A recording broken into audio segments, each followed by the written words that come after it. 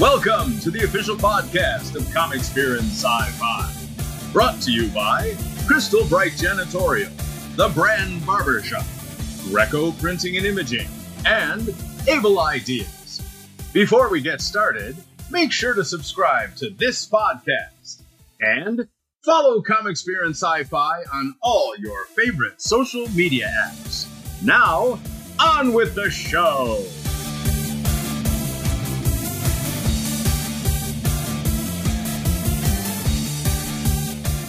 Hey, it's the Bradcast, and I am here with Zackary Marois. Hello, Zackary. Hello, man. What's up? Not much. Happy Sunday. Thank you, man. I see you are busy at work, putting in some drawing time in. Yeah, I just, I finished up some roughs for this page, and I finished one page last night, so got to start another one. Okay, so are you are in the depths of Sonderon's adventure? Yep. Right now, I'm penciling page 12, and Thor just started it. So, I've been doing a lot of work trying to get a lot of these pages done so I can send it off to the rest of the team to get it finished up. Okay, so it's a big team effort, these books that you've been working on. For this one, yes. For the last one, not so much. I had a smaller group. I see. Okay. I know this is your third book. How long have you been a comic book artist? I would have to say for about 3 years. And I wouldn't even use that term comic book artist quite yet because I'm still trying to find my foot through the door. So, yeah, I wouldn't even call myself. You don't have to. You don't. I didn't say you were a professional. Yeah. Right. But if you're drawing and you're drawing a comic book, you're a comic book artist. So yeah, we don't make a huge distinction. In my business, it's the difference between being something and being a professional something is whether or not you actually get paid for it. Yep.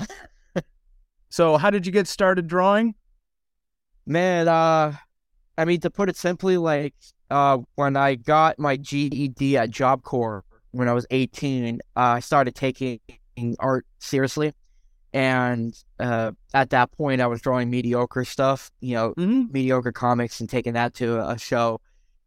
And then I wanted to go to the Kubert School during the summertime. So at one of the conventions in the summer, somebody from the school went up to my booth and said that, they took summer course classes. So I was like, I couldn't afford it. And so I asked my mother, and to make a long story short, I ended up going to the Kubert School. So I ditched everything I was doing at that point and then just restarted, breaking down the foundations of everything that I was doing just to learn how to draw.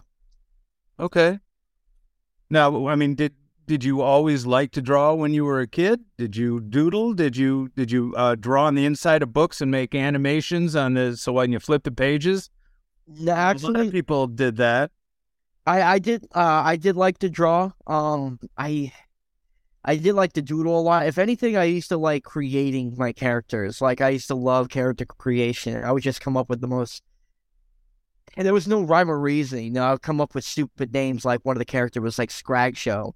One of my earliest stuff from 5th grade, Scrag Show, right? And there was no reason as to why that name was there. It was just okay, I did a drawing of this weird character and that's his name. So I did a lot of that kind of stuff. Was just character creation and a lot of doodles, copying images that were already made from Marvel and DC comics and just be like, wait, look at my drawings. But it wasn't until I was 18. And I was like, you know what? I want to actually become an artist. And I think, honestly, in 5th grade, when I picked up my first comic book, and I read that book 20 times that same day, that's when I realized I was like, if I'm going to be anything in life, I'm going to be a comic book artist. So, but it seems like you also wear the writer's hat here a little bit, don't you? I do. Because that's a big deal. You can write stories about other people's characters and be in the business and get paid, right? I mean, the drawing part is very competitive, and not everybody can write a story that people want to read or see illustrated. So if you can be, I know that you've been doing that, but I mean, you're on a big team, and I guess your team came from your schooling, right?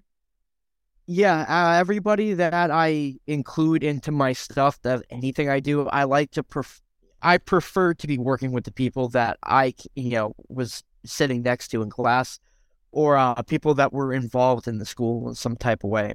Because I don't know, it's just more of a community connection with that. Because we went through the same program, and if we graduated from that, we're still doing whatever we are doing instead of giving it up. Those are the kind of people I like to stick with and just keep. If I'm working on anything, I like to have them participate in it if they're interested. So were you, I know you have an IRL in the background, which we don't have to go into, but have you made enough money on the other, on your other comic book endeavors to give you real hope? I mean, have you gotten good reactions? Do you have people following after you, want to know, hey, when's the next book? Because I mean, your main guy, your Purple Wonder, and his what is it, six-eyed pet? I can't recall his name. Sandaran is a very interesting character that you've drawn, and he seems like he's a little unusual for the genre. Can you tell us about him? Oh, dude, I'd love to, man. Okay, so the first, when I got out of school, I've had this character, Sandaran. Before he was the name Sandaran, his original name was Khonshu. And I had that, when I got in school. I had this character even way before that, in middle school. But if I was going to work on any series, I wanted to, perfect that one thing I had. Sure. And then my writing wasn't fully done for it. I knew what I wanted, but I couldn't word it correctly. I didn't know I wasn't a writer. I know what I can visualize, but I didn't know how to explain it. And the other dude that's part of this book, Brett Melograno, this man is amazing. This man is born to be a writer. And I had a serious talk with him, hey, you should write this series with me. Become the writer. And, he agreed to do so, and because of that, he's a co-creator. Because it's not just the artwork and some of the basic stuff for a character that makes that individual working on it as a creator. Anybody who adds into it is also a creator of that product as well. So when I got out of school, I launched Voyage to the Call. That campaign was $5,000, and it was just me and a couple other people that funded. And then the second campaign I launched a year after that, I think a year and a half or a year after, it was Voyage Melting Pot, and that was a 200-page anthology book. And that one didn't work out because the goal was $24,000. And I had about 20 plus artists on it. So I was including, talent costs on top of product shipment, all the work. So there was a lot of factors as to why that didn't fund, but I didn't give up on it because a lot of people that followed Voyage the Call from the first campaign to the potential possibility of the second book, they wanted this character to come back. I mean, some of the surveys that I've read was this character is unique. They really love the idea. They want to see this character just come out in his own series. So I didn't want to do one-shots anymore. Anthologies, it's just going to be first issue ongoing from here on out. So this campaign this one is very unique to me than the previous ones I've done. Because your focus has changed. Exactly. Okay, so then let me ask you, is this then a episode 2 from the, what is it? Tell me again, Voyager's Call? Okay, so I mean, where does it fit? Is it just, just pluck them out of the universe and start following them now with some backhanded references back to the the episode, the series one book, or because the anthology, I probably would, you have a lot of things there. I would maybe release them as mini books and try to get people to read all the little books first and then come out with an anthology. But, you're still learning. I'm not, I'm not throwing shade. I just want, Oh, no, my thought is if there's 200, you have 200 pages of ideas, you've got a first series going, and you should really, in my opinion, go for something like that. Have you thought about that at all? I respect that, man. Like, there's logic to this madness. When I was in the school, during my second year, because anybody who's a creator who creates anything, they're so busy focusing so much detail on what's their beginning, what's the origin, and they have a necessary need to them to start there. Like, that's their starting point. And there was a teacher named Max Fuchs. And I was talking about, I can't wait till I get out of school and work on Voyage, because this was the book I can't wait. And the writing wasn't fully finished on the origin. I still was trying to figure all that stuff out. And he goes, well, why do you have to wait till you get out of school? Why can't you just make it now? And as basic and straightforward as that was, I dismissed it in class when he said it. But when I got back to the mansion, the Cuber School mansion, where the Cuber School used to be before they switched over to the old school down the street.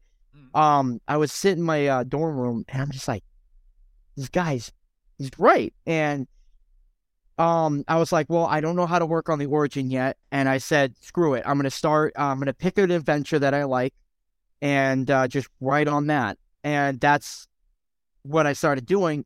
But all the other guys that was, part of my year, and a couple other, first years or third year students, I was like, I'm going to include them in as well. So why am I going to just do this by myself? So I started working on designing Voyage Anthology Volume 1. It was an 88-pager, and I just started grabbing as many students as I could.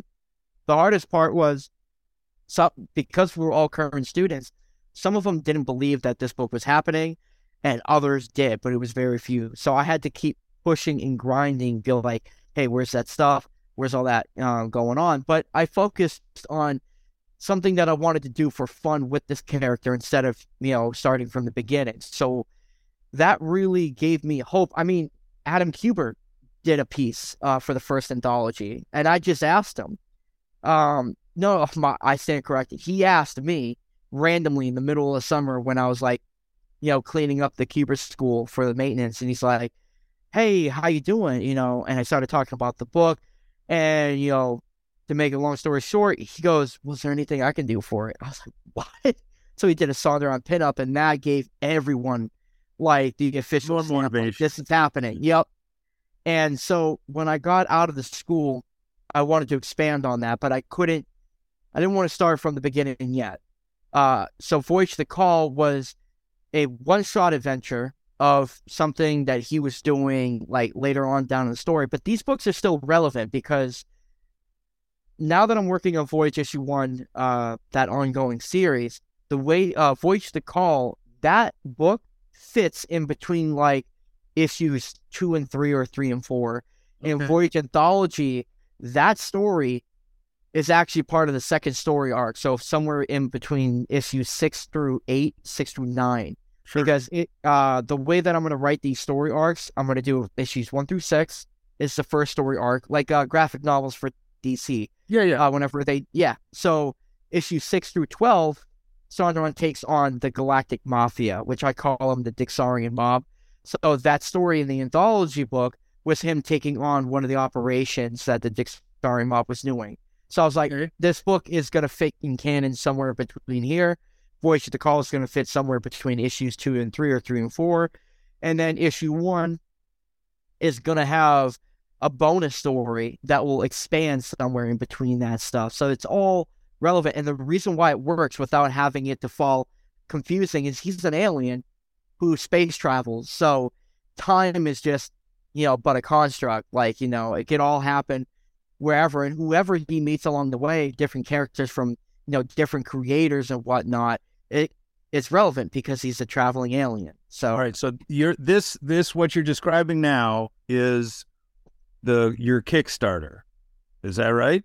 Yes, Voyage. Okay. So tell us about the Kickstarter, and just if you can, we'll put it in the comments. But if you want to mention if it has an easy address for people to look up while they're listening to the show, do you have the URL handy that you can do a shout out, and then we can talk about the Kickstarter? Yeah, I have the URL. I got to copy and paste it into the thing, so yeah, okay. I can email it. And then it's just Voyage. Like, you just type in Voyage on Kickstarter, and you'll see the thumbnail. It's got a very unique thumbnail where you see him, like this purple alien in the foreground. You can't miss it, but it's there. Right now, it's in pre-launch for anyone that's listening, so it's going to launch May 1st. So anybody there's early grabbacks and stuff, so people who will sign up now will get a chance for the first 6 hours of, like, some special stuff, because I offer a lot for these tiers. And I just, let me interrupt you. I just found it real quick. After kickstarter.com/projects/voyage the call, the letter or the numeral 1, book 22/voyage-0, and that will take them to the Kickstarter page, the pre-launch page that you described, and you can see just a blurb picture of issue 1, Principium, and our good friend Sondran is mugging for the camera with some blaster fire behind him. He seems like he's having I don't know, I can't quite tell what's going on behind him, but there's some good explosions in the room. I've always been a huge fan of having their cover pick a moment in a comic. If I'm ever working on a comic, I'll pick a certain event that's happening in that book, and I'm going to do a cover on it. That's just like a choice that I want to do for my series. For the variants, I'll do some like random stuff and whatever, but the main covers will always have an event from the book. But Voyage issue 1, this takes place where Sondran just got exiled out of a star system. So everything he learned being in his own system, was child's play compared to the outside real world. So imagine, like, your own kid, he thinks he knows, or he or she acts like they know everything, the ins and outs of life. And then next thing you know, they leave your house, they move out into the real world, into their apartment, and they have to relearn everything that they thought they knew. So Sondran is in that moment, and because he's the first Cometan, his first species to ever leave his star system, there's a lot of xenophobia because his species is tied into this very ancient religion that people think it's just wives' tales and folklore and whatnot, but it's farther from the truth. Okay. So he has this quest where he's got to find these pieces called the Spear and Nod. And once he finds all these species, he unites the universe once again. So it's all fractured and hellbent. And so he's going to be...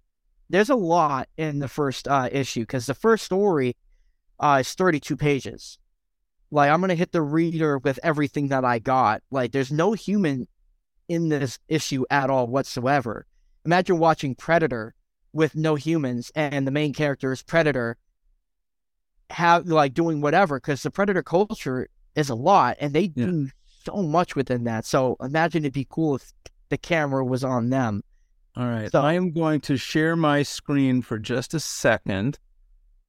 Nope, it's disabled. All right, never mind, Denver. Thank you.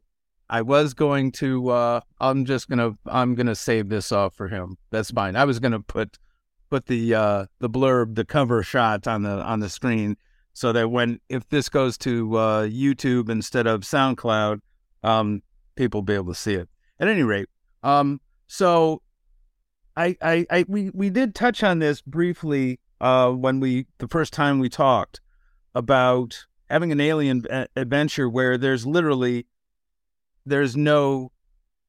human beings. And I think that, historically, my recollection is nobody is necessarily an alien because they're all aliens, right? The concept of an alien is, human-centric or Earth-centric.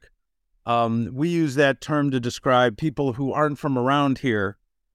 In this particular case would be our planet. But I think that it's interesting that you've made him a loner from his star system, and the only person that anybody in his area knows that he's leaving. So he is, in fact, alien to the rest of the universe. But once he's out there, he's like everybody else. He is a so-and-so from somewhere, right? Which, if I'm understanding you correctly, all the characters are so-and-so from somewhere, and the term alien isn't used at all, right?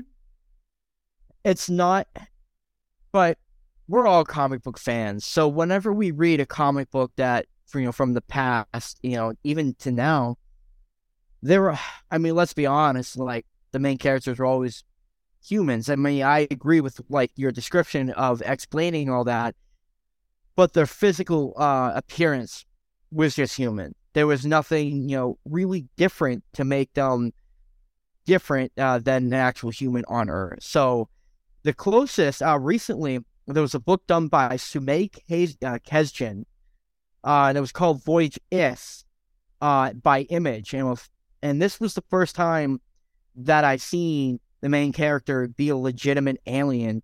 And I was like, this is awesome. And the book was great. And there was a lot of, positive feedback. A lot, the comic book fandom really loved it. But outside of that book, Martian Manhunter is a superhero. Right.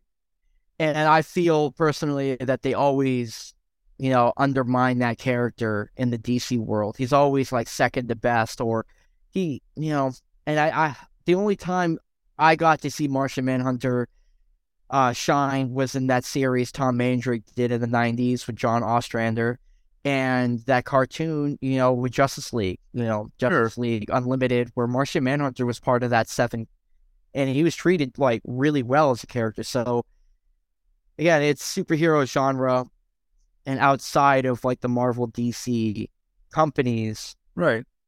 The only other character I could think of was Zen Intergalactic Ninja. Oh, right, okay. So it's very scarce. So I want to bring that back a little bit, just to bring a sci-fi book up to the table and be like, hey, I got something new and unique. Okay. And so, and at this point, as just the manager in me is going to ask you, how's the rest of the team reacting? Are you able to keep motivation high? I mean, I'm sure they're all committed. They know you've done Kickstarters before. This is a manageable size project. It's a decent sized book. There's no reason to believe that it will be just as successful as your first endeavor, or perhaps more so, because all of those people are going to want the next book, right? Right. So, I mean, do you have contingency plans? I know it sounds like I'm asking you because this is a business, right? It is. For you, you're starting a business. So have you looked at it from that standpoint? Is everybody maintaining their enthusiasm, or is it just you? We treat everything, like a job. Okay. Obviously because we're artists, we have that emotional stake in it a little bit, and I gotta learn. I'm still learning how to separate it completely and just treat it like this is just work. And if the project fails, like, no harm done. So my plan B is to relaunch it if it doesn't work the first time, because I'm not giving up on this. I have to, I got to get this, because I have a kid on the way. It's expected in August, the end of August. So one thing I want, thank you. One thing I want is to have my kid, like once it's born, like this issue's done before my child is born. Sure. Because I don't know, there's a little bit of an emotion between it because if it's a boy, my child's name will be the same as my character. I'm not sure. How does the child's mother think about that?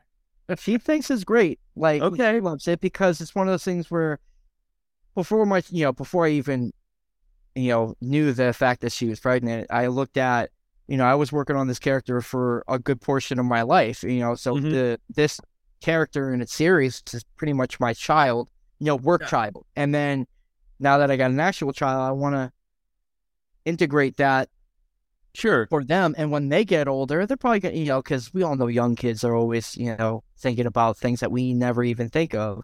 Right. Just ask random stuff and whatnot. So they're probably going to wonder, like, why is, my parent not spending enough time with me, or, who knows? But I want them to realize that, like, I named them something that I love doing for actual work. So that connection that I'll always care about them when it, get older, like there's that connection. So Zackary, tell me, you've been doing this since you were a kid. Who was your inspiration? Who are the artists that you think you follow in their footsteps, even as like mentors, just in your mind? Todd McFarlane was one. He was one of my earliest ones, because my Amazing Spider-Man run that I was reading, it was my first titles that I was picking up. So the Todd McFarlane stuff in the middle just really caught my eye. So he was one. The second one, man, when I got into the Cooper School, that's when I had my eye out to all these artists. The second one, it's got to be Wally Wood. Third one was Mark Schultz, who's done Xenophobic Tales. And I think the last one, it's got to be, what's his name? Warren Brown. He's done Ultra Mega, which is a big hit. So his stuff really grabs me. So yeah, those artists. Is there, just for the fans, until the Kickstarter comes out, is there any place the fans can follow you on social media, Facebook or Twitter or Instagram? So for TikTok, Twitter, and Instagram, it's the same. It's all lowercase. It's Zackary's Art, all one word. And then for Facebook, it's Zackary Marois, and also Dwarfstar Comics is on Facebook too. Okay. And then, so you know what? I meant to ask you, where did you come up with Dwarfstar? So, I was part of another brand. It didn't really work out. So the falling out of that, it put me in a spot where I was like, what am I going to do? Like, so I rebranded myself, but I couldn't figure out the name. So I was thinking about a bunch of space stuff and just the concept, like a company that can give hope and, unique storytelling tales, like, basic stuff. So I started playing around with the words, and a couple roommates and people that I knew in the Cooper School were also pitching in, and then it got together like Dwarfstar Comics. All right. Have you ever seen the British sci-fi series Red Dwarf? No. Okay, you need to check it out, because when I first read it and when you just said it, that flashes that flashed to mind. It is really I believe the term is eclectic and kind of sci-fi humorous in a Monty Python type of style, because it's probably 30, 40 years old, but you'll like it. I think you'll like it because of Sandran's backstory. I definitely got to kind of, yeah. It's kind of crazy. It's a little out there, but it's independent guys that don't really care about what's going on. They're doing their own thing. I think you'll like it. I was a huge fan of that Enemy Mine, which was a sci-fi movie in the 80s. Oh, sure. And then what do you call it? That show, Resident Alien. That was a pretty decent show. Okay. So I like that the weirdness to all that stuff. I mean, even like weird stuff like Splinter, and okay. Yeah, like I love all that weird stuff. So Sci-fi has really grabbed me, like sci-fi and horror. I used to love superheroes, I still do, but I'm fatigued out. And going into school, I really started delving into the sci-fi and horror stuff. And I was just amazed at some of the stories that were told by like these legend artists. So it really pushed it further. Do you have a prospective opening launch date for the Kickstarter? May 1st is for the first issue. Okay. That's gonna go until the end of May. The goal is $10,000 because this is a 48-page comic. Like I said earlier in the chat, the first story is 32 pages. The backup story is 8 pages. And then there's pinups and other bonus stuff that I included into this issue as well. So okay, a lot of people are going to get... For this first issue, it's got to be a little bit of an oversize because issues 2 forward are going to be the standard 20 or 24, 22.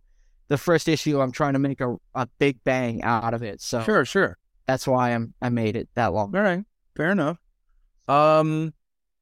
So let's see. I think we've covered pretty much everything. We've got your origin. We've got Sandran's origin.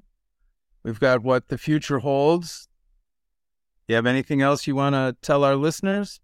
Anyone who's listening, the fact that you guys are listening, and if it piques your interest, like I'm really excited because just even talking about this character, to a bunch of random people, it gets me really excited because that's a potential fan, to get them hooked into it. So, if you're listening out there, thank you. I hope this book thrills you like it does for me. All right. Well, very good. Thank you, Zach. I appreciate you reaching out, and it was a nice time talking to you. If you want to do me a favor and send me an email when it does start, if it does, just so I know and I can mention it the next time I'm on air, and maybe we can help you be successful, and we'll look forward to more books in the future for you. Thank you. I appreciate it. I'll actually, the day before launch, I'll send an email to you. That'd be great. All right. Well, I guess we will talk to you again and have fun drawing today. Thank you. It's going to be a long day. All right. Take care. You too, man. Thanks. Sure. Bye-bye.